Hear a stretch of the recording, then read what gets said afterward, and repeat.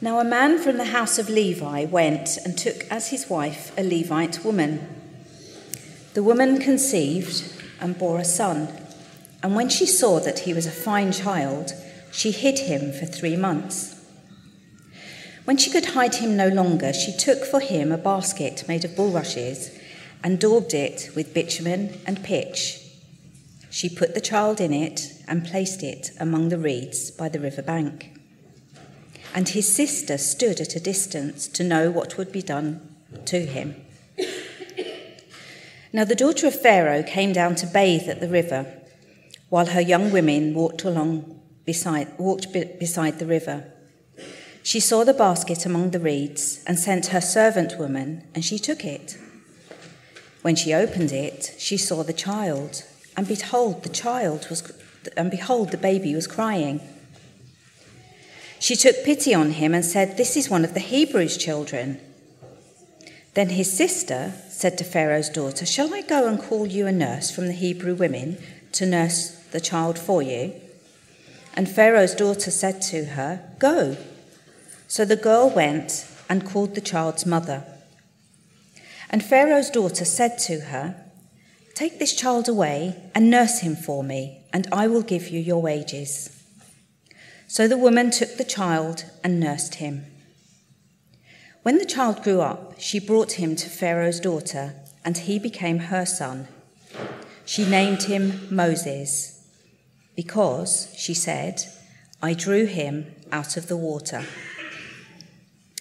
One day when Moses had grown up, he went out to his people and looked on their burdens, and he saw an Egyptian beating a Hebrew, one of his people. He looked this way and that, and seeing no one, he struck down the Egyptian and hid him in the sand. When he went out the next day, behold, 2 Hebrews were struggling together. And he said to the man in the wrong, "Why do you strike your companion?" He answered, "Who made you a prince and a judge over us? Do you mean to kill me as you killed the Egyptian?" Then Moses was afraid and thought, "Surely the thing is known." When Pharaoh heard of it, he sought to kill Moses. But Moses fled from Pharaoh and stayed in the land of Midian. And he sat down by a well. Now the priest of Midian had 7 daughters, and they came and drew water and filled the troughs of water to water their father's flock. The shepherds came and drove them away, but Moses stood up and saved them and watered their flock. When they came home to their father, Reuel, he said, "How is it that you've come back so soon today?" They said, "An Egyptian delivered us out of the hands of the shepherds and even drew water for us and watered the flock." He said to his daughters, "Then where is he? Why have you left the man? Call him that he may eat bread." And Moses was content to dwell with the man, and he gave Moses his daughter, Zipporah. She gave birth to a son, and he called his name Gershom, for he said, "I have been a sojourner in a foreign land." During those many days, the king of Egypt died, and the people of Israel groaned because of their slavery and cried out for help. Their cry for rescue from slavery came up to God, and God heard their groaning, and God remembered his covenant with Abraham, with Isaac, and with Jacob. God saw the people of Israel, and God knew.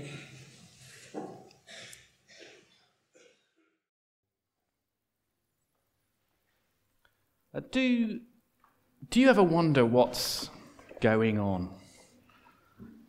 Maybe in your own life. Maybe in the world in general. Things seem sometimes to go so well, and sometimes so badly. Things maybe just swing endlessly up and down, or maybe it's even more chaotic than that. Do you ever wonder what on earth God is doing?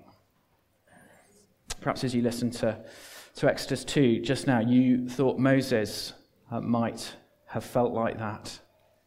That amazing story of his rescue from the Nile to Pharaoh's palace, and when it seems to be going so well, he loses it all. He kills someone, runs away, he's effectively exiled from his family and his home. What's going on? What on earth was God doing? Well, let's keep that passage open in front of us. That's page 55. And to help us understand the answer to that question, I'd like to look at this passage slightly differently this week. So rather than look at successive chunks of verses, one block and then the next, I'd like just to look at the whole chapter and then look at it again. Imagine playing hide and seek in a big old house. At first glance, you come into that room and you think this would be a great place to hide. And it would be. But as you explore further, you find something else. Something amazing. And I think, slightly, Exodus 2 is like that. At first glance, there's a really exciting story that we can learn a lot from. But as we look deeper, we'll find even more. So let's start. The first time through. God's in charge, not us. God's in charge, not us. So let's recap the story. Chapter 1 finished with that cliffhanger. Having failed to stop the Hebrews multiplying, Pharaoh commanded the genocidal murder of every Hebrew baby boy. Remember, he'd tried earlier, he'd commanded the Hebrew midwives to kill them, and they refused. This time he's ordered his own people to throw the boys into the Nile. He's mobilized the mob, and the midwives won't be able to help this time. Surely this is it. Game over. But then it's chapter 2, and one of the best-known stories in the Bible. And we focus in on one particular family of Hebrews. We don't know their names. We don't know any names until verse 10. Here's a family trying to protect their baby from the terror. They have to hide him. But then he's too big, too noisy to hide in a home, so they try something else, something desperate. They're going to leave the baby in a basket in the Nile, floating in the reeds. I don't know what they thought might happen. Did they think they could secretly keep feeding him when no one was looking? Maybe they hoped that Pharaoh's command would be forgotten about in a few weeks. Did they hope that someone might find him and look after him, a bit like leaving a baby on a church doorstep in medieval times? Was that basket built to protect him from the sun and insects? But how could it protect him from crocodiles and murderers? The genocide had forced that family to expose their baby to horrible danger, because to stay at home is even more dangerous. It's an awful, heartbreaking situation.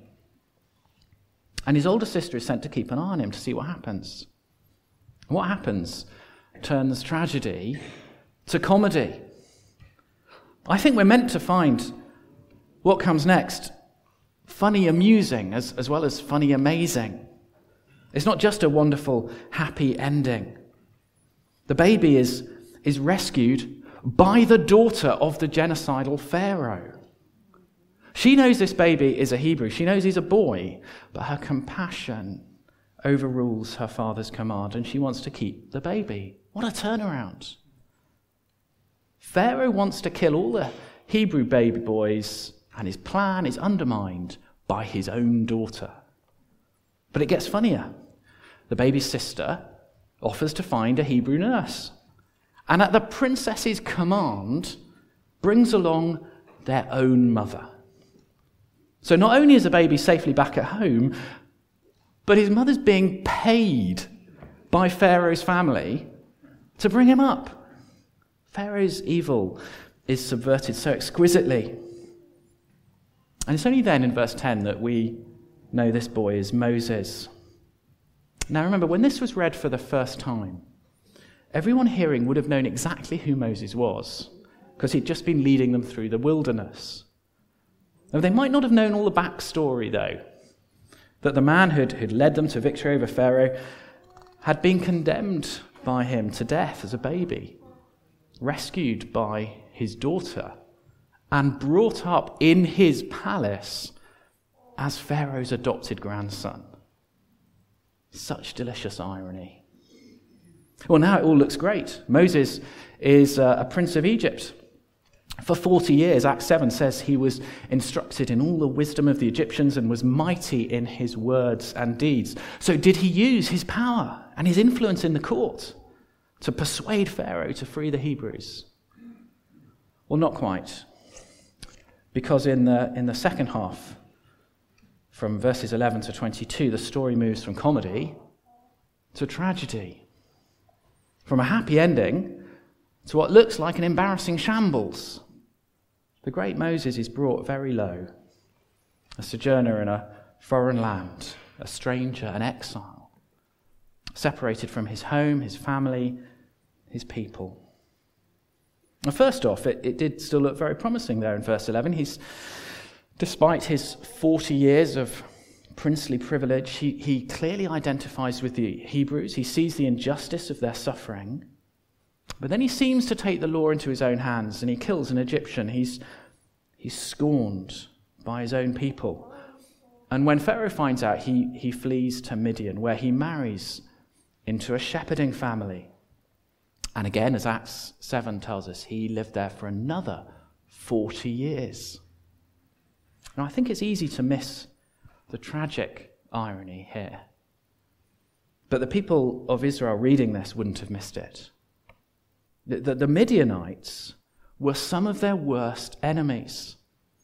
They'd just fought a pretty grim war against them. You can read about it in Numbers 31.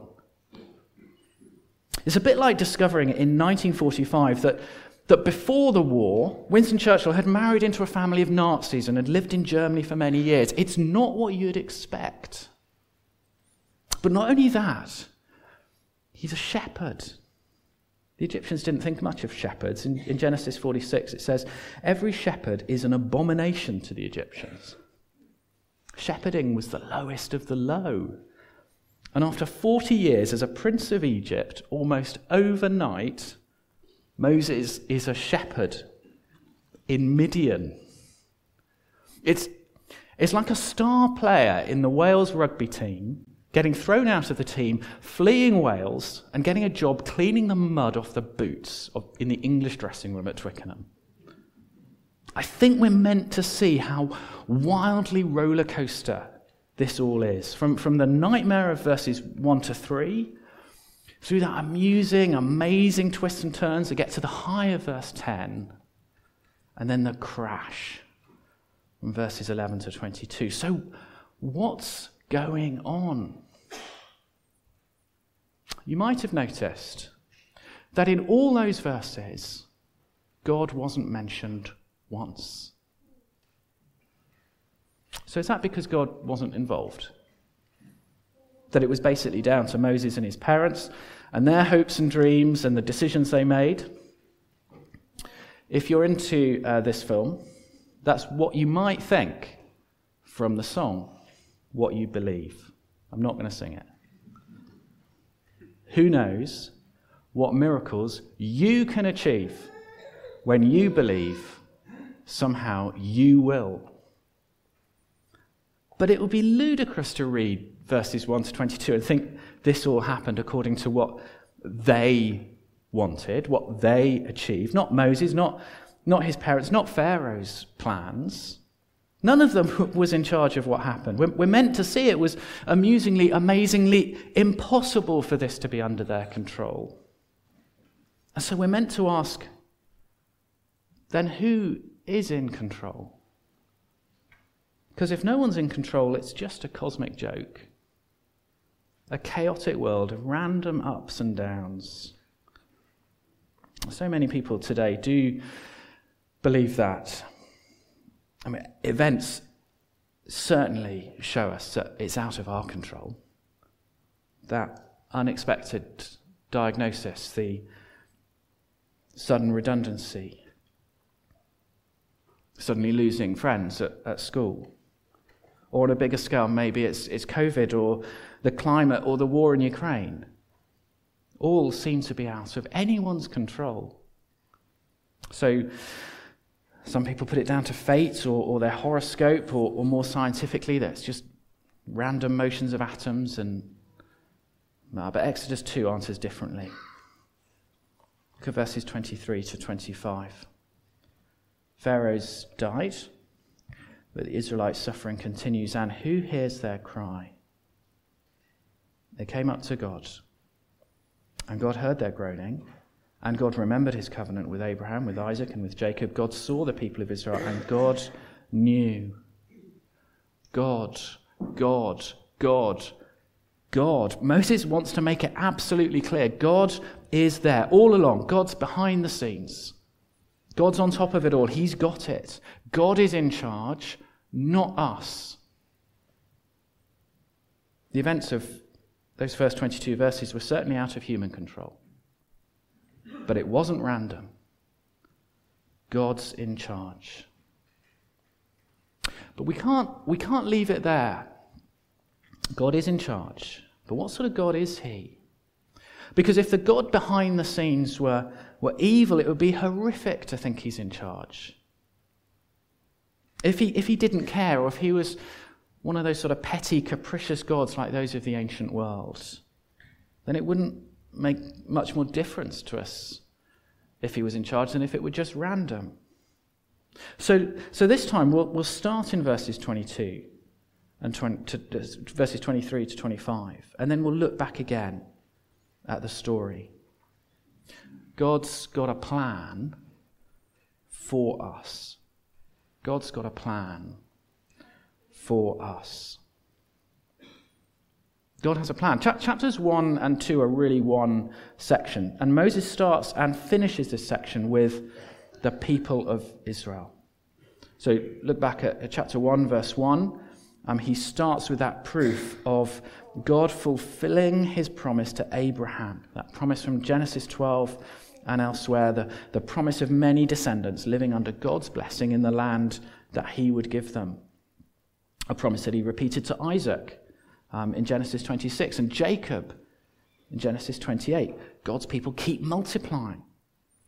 And here at the end of Exodus 2, it's all about God's covenant with Abraham, Isaac, and Jacob. Because the people of Israel are God's people. He has a plan for them. He cares for them. He sees their suffering. He hears their groaning. He remembers his covenant. It's not that he'd forgotten a sort of, oops, yeah, sorry, I promised to bless you in your own land. Just slipped my mind. For God to remember means that he's now going to put into action his plan to fulfill his promise. He remembers his covenant, and he knows exactly what's happening. He knows exactly what he's going to do. He knows and loves and cares for his people. That's not an arbitrary, ancient, false God. On your side one day, on your enemy's side the next. This is a God you can rely on.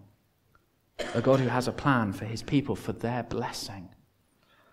So now as we look back through the story in verses 1 to 22, there are so many clues that God is working out his plan to rescue his people.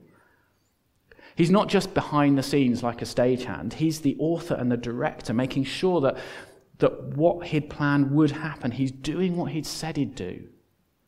And because he's powerful, it's happening. So let's start with Moses in his basket. The word used for basket is ark. The only other time it's used in the Bible is Noah's ark.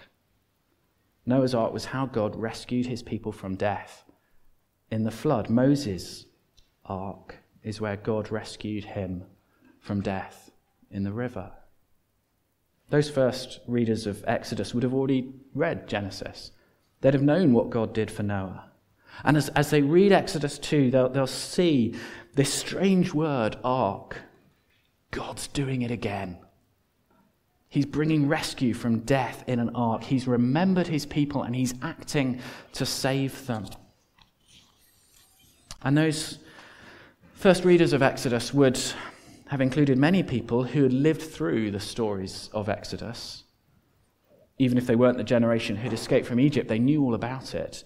And as they saw how Moses' basket looked back to Noah's ark, when God saved his people from death in the water, they'd have realized that it also looked forward to the crossing of the Red Sea, when God again saved his people through the water that brought death and destruction to Pharaoh's armies.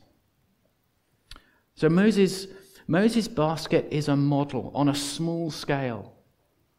The rescue of Moses from the Nile is a model of the bigger rescue of about 2 million people through the Red Sea. Let me tell you about a lovely Cotswold village called Bourton-on-the-Water. Has anyone been there? Oh, quite a few. It's idyllic.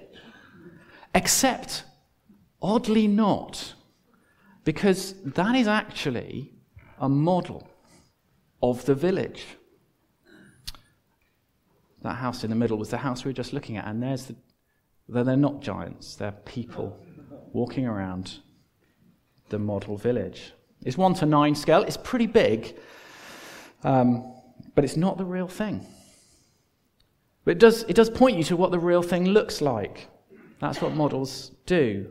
And there are more models in Exodus 2 that point us to how God rescued his people later in Exodus. So in verse 11, Moses looks on the burdens of the people. He strikes down an Egyptian oppressor. He saves Reuel's 7 daughters from the other shepherds. And they tell their father in verse 19 that he'd delivered them. And those same words are used through the rest of Exodus to describe the things that God does for his people. He sees the oppression of his people in chapter 3. He strikes down the Egyptian firstborn at Passover in chapter 12. He saves Israel from Egypt in chapter 14. He delivers them, chapter 18. Moses is a little model of what God is going to do on a much bigger scale. Seeing that it's a model might help us understand how not to apply the bits of Exodus 2 that we might find difficult. So Moses kills an Egyptian. Is that something we should do? Well, no. Let's go back to the model village. This is the pub. But I'm not going to pop into the pub on the left to have a pint. Because that's the model. If I want a pint, I have to go into the real pub, the one on the right. And Moses is a model of what God is doing to save his people. I don't just do what Moses does. I look to the thing that he's a model of. And what I see from the story of Moses here is that God cares for his people and he has a plan for them. He's going to fulfill his covenant promises to them, and that's what I need to respond to. Which leads me to my third heading and another sweep through the story.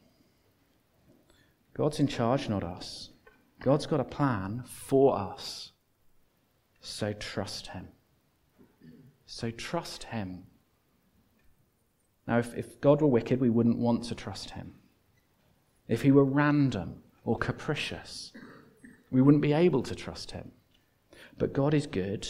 He cares for his people. He hears their suffering, and he fulfills his covenant promises to them so his people can trust him. And because he's in charge and not us, we must trust him. We saw throughout that whole story of Moses, verses 1 to 22, God wasn't mentioned. And neither was faith. But it was there. Let's read Hebrews 11, verses 23 to 27. If you want to look it up, it's on page 1212. It's up on the screen. This covers exactly the same story as Exodus 2.